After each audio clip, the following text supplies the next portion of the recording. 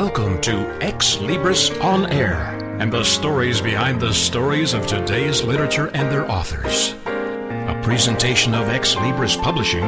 Host connects with the writer to share the vision and inspiration behind their works. Insightful, informative, and always entertaining, please welcome this week's edition of Xlibris On Air. Greetings for Xlibris On Air. This is J. Douglas Barker. The book is titled My Life, My Love, My Poems. Written from 1972 through 2012. This is a compilation by my author, Melissa Ann Sizer, who joins me from an island way off in the state of Washington in the United States. Welcome, Melissa, to the program. Well, thank you for having me. This is a great accomplishment. 317 pages, and your poetry you've been able to accumulate and not lose it. If I was doing something like this, I wouldn't be able to share it with anybody because it would have gotten lost. How long? This is, of course, a lifelong journey, I guess, from the time you were in high school or grade school. When did you start writing poetry? Junior high. In junior high. And you mentioned in some of your notes that your motivation was you were maybe a little bit down at the time when you began to express yourself. Is that a theme that's been carried through your book, or is this something that was just what motivated you to begin? It motivated me to begin, and I had been writing poetry off and on. I sleep and I find something in my head and I write it down. And then I looked through my poems because I was still writing poems. And what is in the book is just a compilation of some of my poems that I felt I should put in the book. And hopefully they would help others if they have situations like myself. The idea, the concept behind it was to share, of course, your innermost thoughts. That's what most poets do. They're artists by right. Do you have other creative outlets, or is poetry your main expression? No, I'm also an artist. I do abstract art. Wonderful. I notice you have some photos in there that also supplement your book. Not many, but some. Is that part of also your creative expression?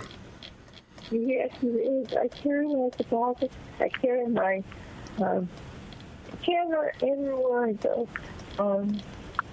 And it's my outlet. I feel, I look at my surroundings and I want to keep them. Well, the only way to keep them is to shoot them. So, how did you keep from losing your poetry? I think that's an accomplishment just on its own, just to be able to not lose what you have created creatively.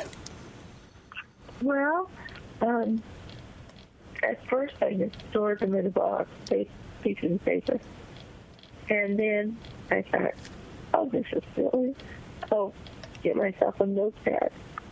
And so I got myself a notepad, and it all came together that way. I think it's probably a great accomplishment because you didn't depend on a computer that maybe would have crashed and burned and lost everything that you had designed and created. This is, in your poetry, is there a particular poem that you think the audience not only will enjoy hearing, but also give a good expression of your approach to the subject matter? Well, let me open my book. Well, one of my first ones on page 17 called Abuse Me Not. And that forms pretty much some of it of what I am saying in the book. Would you like me to read it? Yes, please share that with the audience. I know they would enjoy hearing it from the author. Okay. The title is Abuse Me Not. Abuse me not. Abuse me not ever again by anyone at all. My life has changed for the better. I'll never be hurt again. I've been hurt too many times to count. Pain doesn't stop even when abuse ends. You live with it, day in, day out. Your brain never forgets. You try to sleep, but you can't. It's your brain.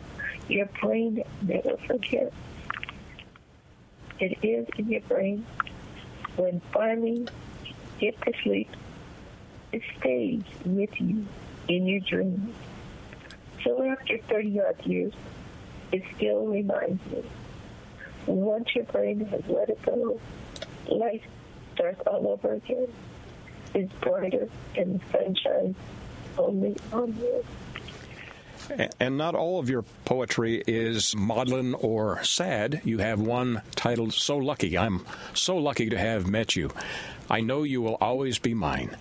I'm so lucky to have found you. You clear away all the fears I have. I'm so lucky that you want me too. It brings tears to my eyes.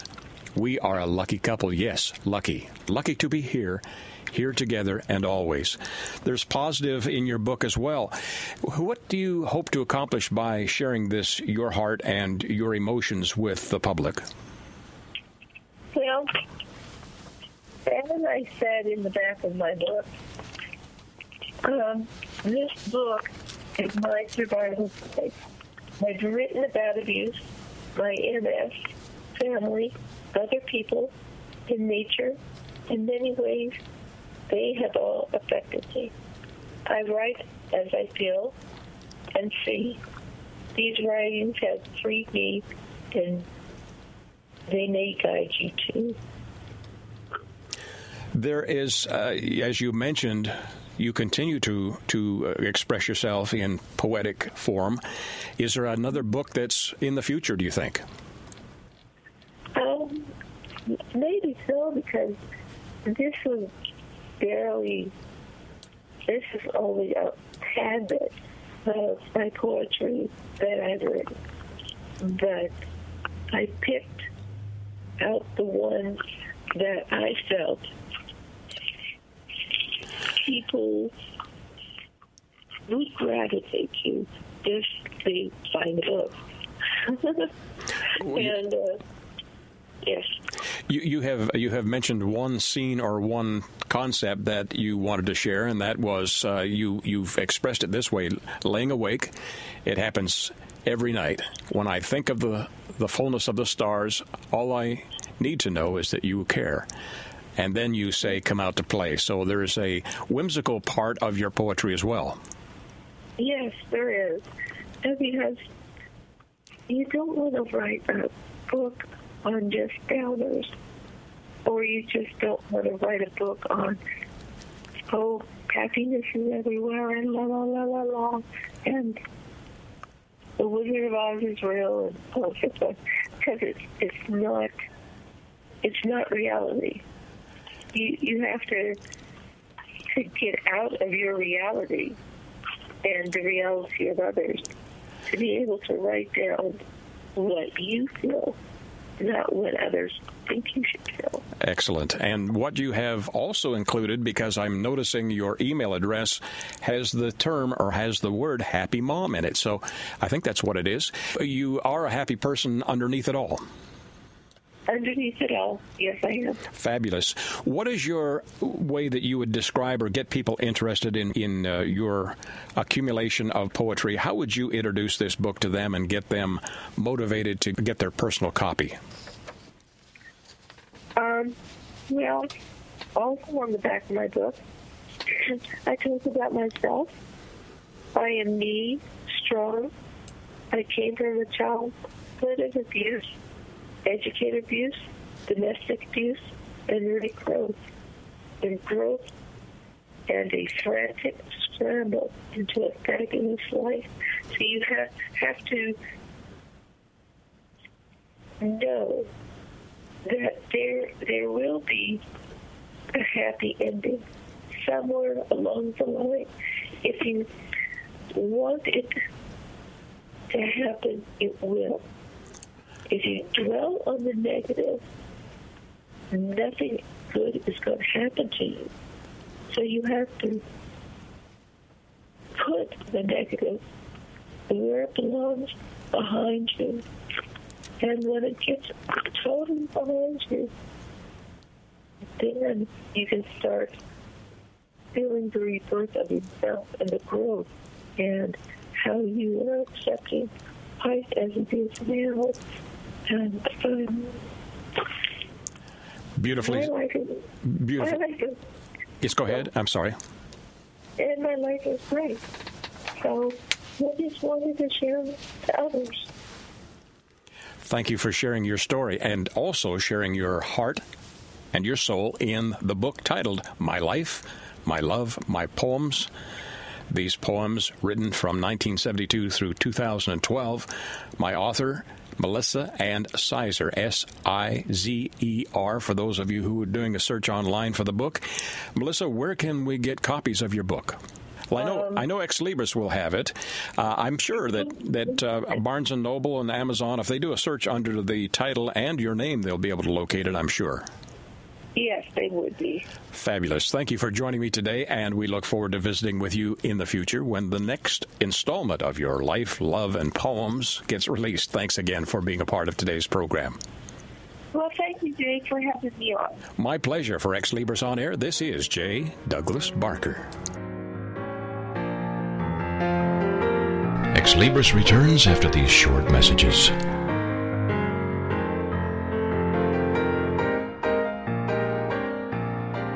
Get ready to live La Bella Vita with Dawn Catherine on TogiNet.com. Live La Bella Vita. If you're wanting to know all the beauty tricks of the trade and the latest fashion trends before everyone else, this is your show.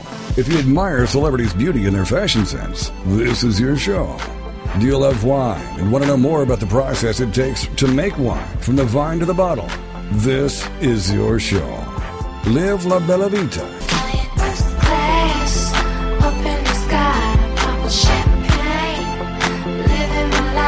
For more on the show and your host, check out our website, labellavitacosmetico.com. This is the kind of show you can sink your teeth into.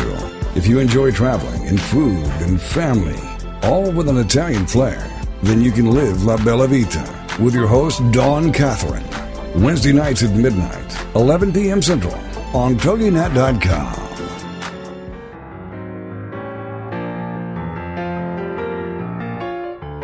Welcome back to Xlibris. Greetings for Xlibris On Air. This is J. Douglas Barker. The book is titled, It's Not What I Know, It's How I Learned It. And my guest, who's joining me from somewhere in the great state of Georgia, near Atlanta, is Dr. Richard B. Liposky. Thank you, sir, for joining me today.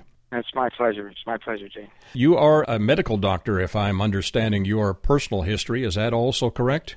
Well, I'm a maxillofacial surgeon. I started out as a dentist and went on to special training in facial reconstructive surgery and on to medical school, too. But the main thing is I did facial reconstructive surgery for many years. Pretty intense stuff. And, I say stuff, a pretty intense line of work or line of focus. I was able to do it without having any extra parts left over, too, so it worked out well. That's fantastic. When I'm repairing or assembling anything, I always have bolts and nuts left over. Usually end up throwing them in the trash. Yeah, not a good idea with surgery. Not a good idea. Your book is unique from this perspective. Although your work is autobiographical in content, it also has some inspirational and motivational themes related not only to the medical profession, but also business. Yeah, it is, because not only was I as a professional and surgeon, but I've been in business since, in one form or another, since I was about 10 years old. So wow. My dad always taught me about businesses, and you learn as you grow. And the front part of the book has to do with developing the business mind, and that's an important part, an important message to get across, that it's a learning process, and your journey from failure to success, from starting something to succeeding is a matter of learning as you go. You just don't open your door one day and have a successful business. It's a function of all the things you learned up until that point. So that's what this book is about. It's a book to chronicle my 65 years of business experience, and then how I applied all those principles and all the things that I learned. Hence the title, It's Not What I Know, It's How I Learned It. Beginning at 10 years of age, the typical business for a 10-year-old is delivering papers or something else. Was it in that genre, or is it something else? Well, it was, but I like to tell the story about me. I was an aircraft manufacturer. You know, I found that I could buy model airplane kits for 10 cents a piece, or 12 for $12 for $1. So I figured I could make the ones I wanted and sell the extra ones and make money. Well, I found out very soon that nobody wanted to buy my model airplane kits.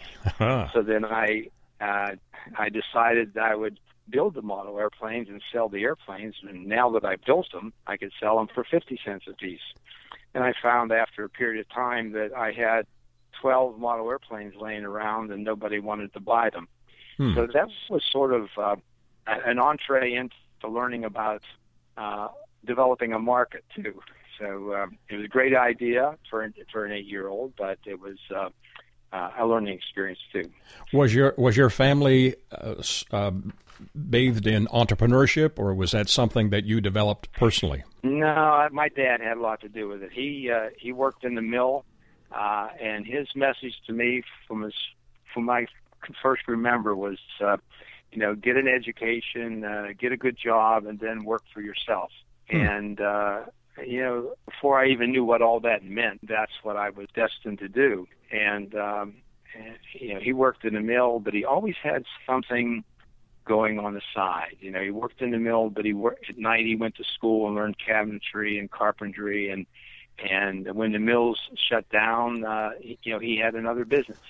And then when we moved to the farm, he didn't know anything about farming, but we learned, and we actually survived off the farm. We couldn't grow it; we didn't eat it, and that, unfortunately or fortunately, we learned the survival skills of life, and being resourceful. That's why Chapter 1 is titled "Growing Up from the City to the Farm." Typically, we think of the farmers moving to the city, but in your family situation, it was the opposite. You moved from the city to the farm. Yeah, and that was survival. My dad wanted to. Well, I guess I would say he wanted to survive because he knew the mills were not going to last forever, and if we learned those skills of growing food and learn, with nature, and it's an important lesson we learned. If you plant a tomato seed, don't go out there the next day with vinegar and oil. You got to wait for it to grow. You have to fertilize it. You have to wait for the moment when you can pick the tomato. The other thing is, if you plant a tomato, don't go out there and expect a pork chop. So nature says you plant the seed, you grow it, you nurture it, and when the time is right, you harvest. And that's the same message in business.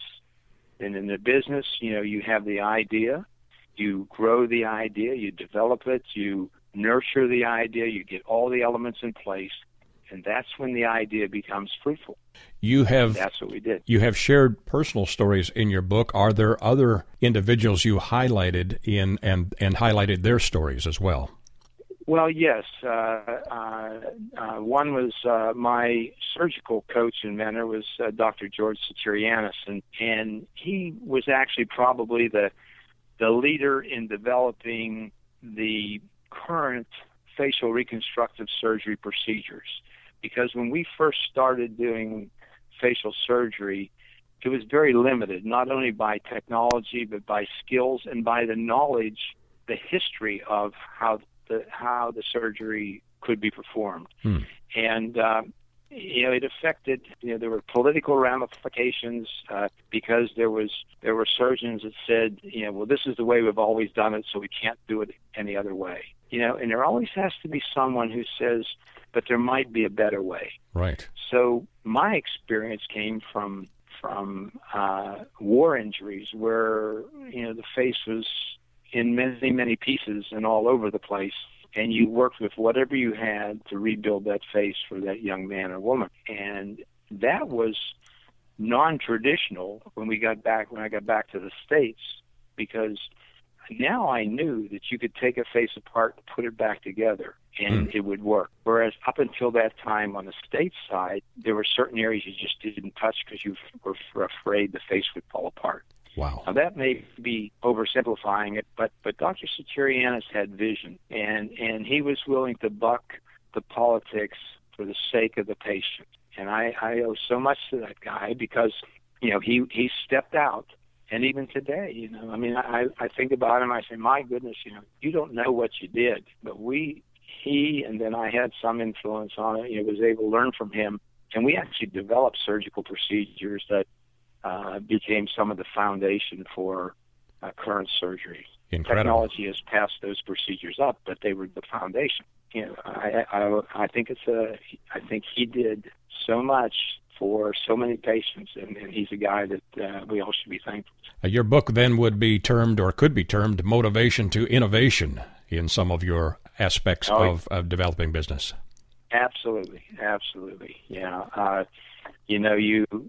Again, the motivation is whatever motivates you to do something, and again gets back to trying to solve a problem, whether it's developing a business and solving a problem, or like in my profession, trying to help a patient, whatever it is, it's you got to have a reason to do something, and then you have to be able to gather up all the knowledge that you've had in the past and come up with a solution or a possible solution. It's all a series of building blocks, and that my story's about that. When I was sitting in the jungles in Honduras, I wasn't thinking about 57 Chevy. We were thinking about survival, and we were thinking about the injuries that we were dealing with, and what paraphernalia, what supplies, what instruments do we have in those moments to help those patients. Today we worry about perfect sterility, but there we had chickens in the operating room, So it's a little bit different. Sure. In Chapter 11, you talk about politics and patient care. That is a hot topic no matter what generation you're from or in. How did you address that chapter, Correct. And what's the content? Well, that chapter has to do with the changes that we were making in facial surgery and in management of patients. As dentists, we were working within the mouth, but as facial and reconstructive surgery, we were working on the whole face. And then when you go beyond that, and you say, but then the face is connected to a head, and you have an alive patient there, all the emotion and all the other ramifications. And then what I saw and what we fought and worked hard and dealt with was at that time, medicine was going through changes where we were now moving to having professional administrators run hospitals as opposed to the doctors run hospitals. Right. Today, administrators run hospitals. But back then, that was an important change. So we saw things like territories. Certain doctors had their territory. And if a patient went for a second opinion to another doctor, then they couldn't come back to their own physician because now they violated that territory. Incredible. That was unprofessional, but it was true. And boy, when you saw that, if you bucked the system, they could kick you off the staff, or they could ostracize you from practicing in that community. That has changed today. That's all part of growth. But what I write about is how we dealt with those things, and some of it was very painful. But we saw doctors. I saw doctors, very competent doctors, that had to leave a community just because of the political things. I saw patients that were caught up in the politics, that didn't get the care that they needed because of political things. If you went to a hospital outside of your community to get that second opinion, you couldn't come back to your own hospital. Well, today we wouldn't even think twice about that. That's incredible. But back then it was very serious stuff. So it's all part of growth. It's not a negative thing. It's just the growth processes that we go through in life, and that's what I chronicle in here. How long did it take you, Dr. Liposky, to finish this book of 241 pages?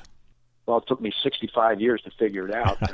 But no, it took me, I guess, I made the decision to do something probably about 5 years ago, and then to physically compose it and get all the data and documentation, that took me about 2 years to actually get it into a place where somebody could read it. And as you completed this, what was your thoughts? What was your reasoning behind sharing your history and the 65 years of business growth that you have experienced and viewed? Well, it was my story, but it was something that I think if someone can read it and they can realize that success is a journey, and that you're going to have challenges, and don't let those challenges be roadblocks for you. They're just nothing more than detours. So long as you don't quit, failure is not an issue. You can fail, don't quit, fail again, don't quit, but eventually you'll succeed. And my premise when I speak to people is to say, you're not a failure unless you quit. You've included many photos in your book as well. Those are from your archive of service to nations overseas. Yes. Those were just to make some of the points. But yes, they're photos of work in Honduras. I worked with the freedom fighters in Honduras. That was all part of the International Medical Corps, by the way. That was not just me going on my own. It was all part of volunteer service into Central America to help the people down there. And, of course, in Vietnam, that was part of my Air Force duties there. What do you hope to accomplish by sharing your story? Well, I hope that it can motivate the reader to not be afraid of the challenges of his business or of his life, motivate them to move on. We can't change the past, but you can learn from it. So I want the person reading the book to say, hey, look at all the things that Dr. Liposky went through, and he never quit. He may have felt like it, and he may have had very life-threatening situations, but once the situation is over, you move on. It can cause problems. You can think about it. You can worry about it over time, but you have to move on because life's going to move on without you anyways. It absolutely will. Don't be afraid to fail. It's only part of the essence of becoming successful. Dr. Liposky, I understand you've been married nearly 50 years. How did your duties and your overseas travel affect your family, and what did you want to pass on? Yeah, the key. My wife, a great lady. She lived through all this. She supported everything that we did. But for the girls, like we had 4 daughters, the message I wanted them to leave with them is 3 things. Number 1, know the difference between right and wrong, and always choose to right. Number 2, always be accountable for yourself and your actions. And the last thing is to never stop learning. Now, those 3 things I wanted for the girls, but that's, I feel, applicable to every young person today.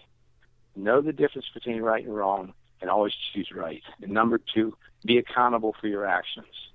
Don't blame somebody else for your actions. The third thing is never stop learning. If you never stop learning, you're going to continue to grow. But the day you stop learning, that's the day you quit growing, and that's not good. Not good. So these are the gifts that we wanted to leave with our children, and my girls are all successful women in business, and not because we said to be in business, because they saw, they had visions and they pursued them, and that's sort of successful. Beautifully stated. Wonderful advice. Thank you for sharing your story, your history, which is remarkable, and also some wonderful insight into business and business growth and motivation and all of those other important topics that you have developed over 65 years of learning. Thank you for sharing that with my audience. The title of the book, again, is It's Not What I Know, It's How I Learned It. And my guest has been Dr. Richard B. Liposky. Doctor, how do my listeners get a copy of your book and also keep in contact with you? You can go actually to itsnotwhatiknow.com, the name of the book, itsnotwhatiknow.com. And you can order them on there, or you can go to Amazon and Barnes & Noble, the major book sellers. But certainly just put my name in the search engine or go to itsnotwhatiknow.com, and we can get them for you. So. Fabulous. It's Dr. Richard B. Liposky is spelled Liposky. If you're doing a search online, your local bookseller can also order this in for you.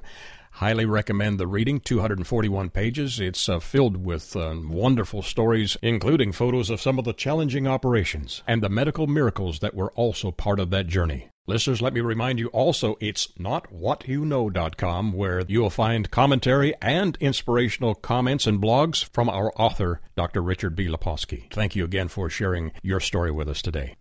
It's my pleasure. Thank you again. My pleasure. For Xlibris On Air, this is J. Douglas Barker.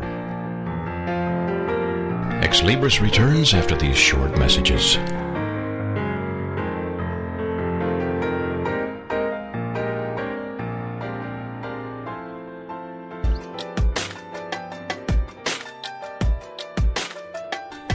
Do you ever wonder if you're the only woman who runs errands in her yoga pants so it will look like she went to the gym? Or how about the only mom who feeds her kids raw cookie dough? Or are you the only one who cooks her family cold cereal for dinner? Do you need more laughter and less loudness? More self-love and less self-loathing? More joy and less judgment? You're not alone. Come to the living room, a place where we get comfy, candid, and confident together. Come seeking sanctuary and leave feeling renewed. We're saving a seat for you. Give yourself some living room today.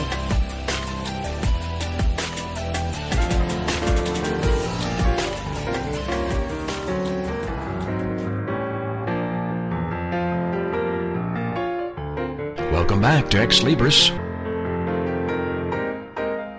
Greetings for Xlibris On Air. This is J. Douglas Barker.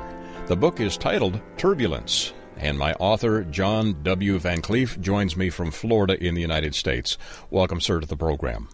Thank you. Your book has a double or triple meaning. The word turbulence can mean a lot of things. The opening cover of your novel and of your memoir shows, I believe, you in the cockpit of a large aircraft and an aircraft on the back. That has to do with air travel, but your book really deals with more than that in your memoir, does it not? Yes, it does. Yeah. Share a little of your background. You have Venezuela, you have the United States, you have Holland in the content. Share what the term or the word turbulence means in your understanding or the way that you have titled your memoir. We came up with that name because of I had a pretty difficult childhood and problems with my family. They sent me away when I was like 6 years old, which was pretty dramatic. And then, of course, turbulence in the air. Of course. Your mom and dad, your biological mother and father, they met in the Caribbean, if I'm understanding the history correctly, and became married and lived in, was it Venezuela? Was that the area that you were brought up in? I was brought up in Venezuela for 6 years, and then I was sent to Holland. But my father and my mother met on a ship going down to, my mother was going to Barbados, and my father was going to Venezuela, which is another day travel. But that's where they met. And my father used to go to Barbados like every month or so to see my mother, and after a year they got married. You have described your mother as a very intelligent lady, although not formally educated. She and your father were able to meet some dignitaries, some people of influence during their travels. How did that come about, and how did they fit in that circle?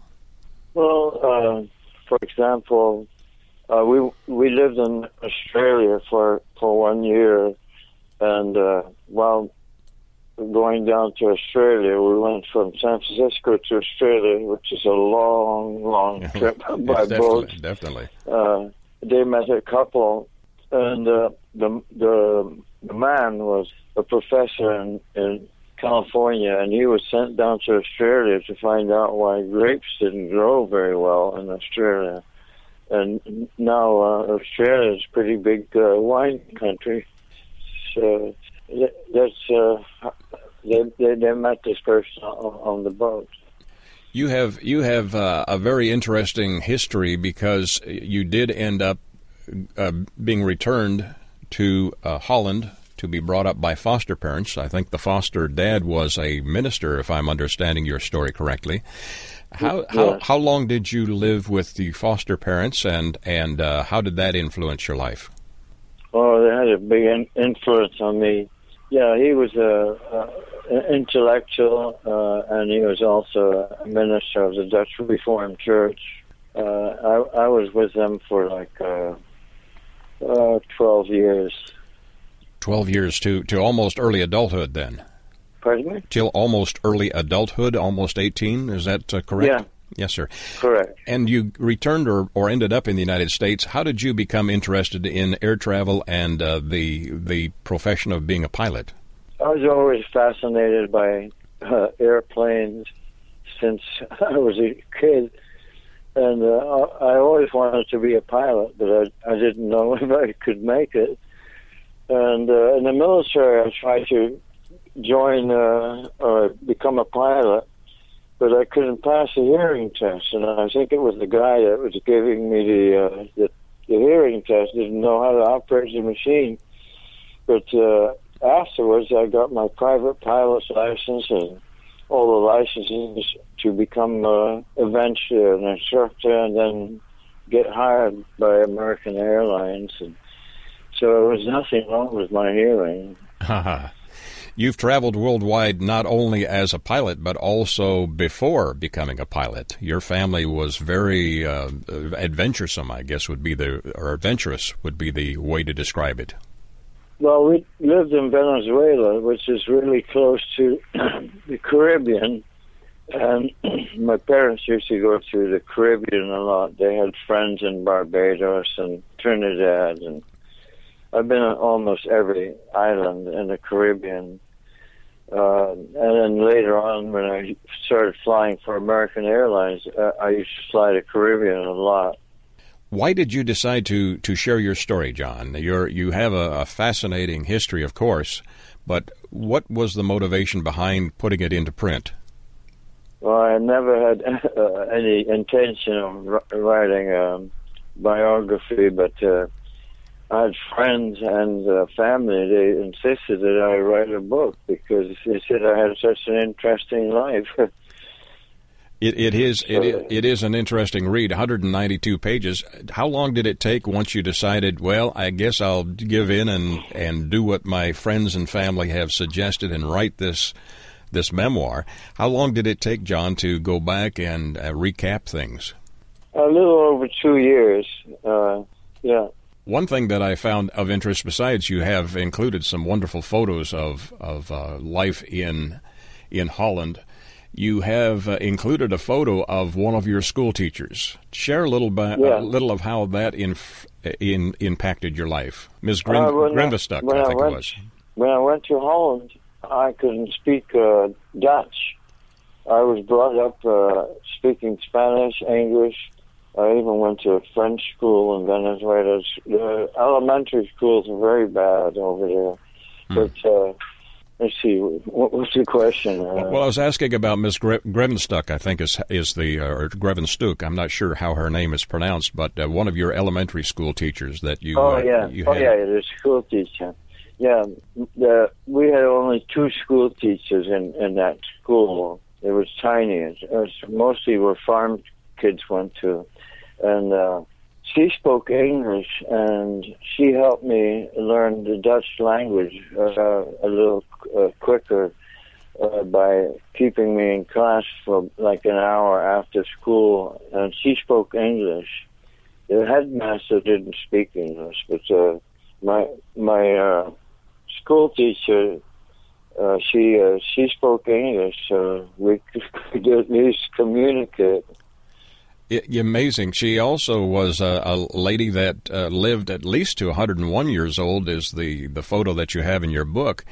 She also remembered you as a student because you had given her a gift and she had retained that. Yes. Was there any, other than the language training and studies that she contributed to your life, were there other things about that relationship that were memorable? Yeah, the headmaster sometimes was pretty nasty to her, and I always defended her. Yeah. Which of the stories in your book do you think is the one that you enjoyed telling the most?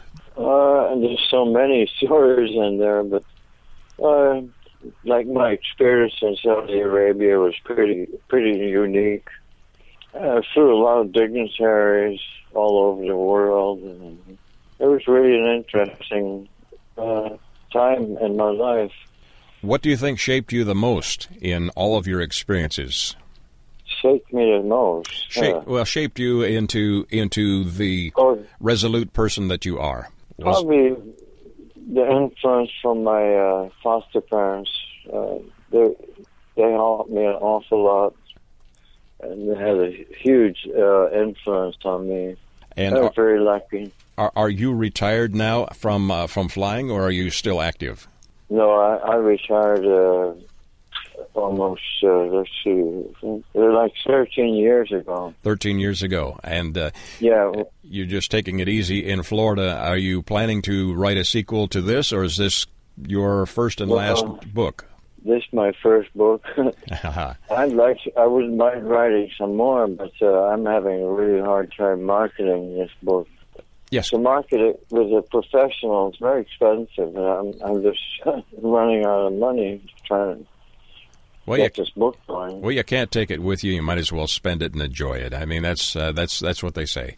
This will give the reader influence, or not influence, but a background story not only of your personal life, but also a little insight into the airline industry, the travel industry.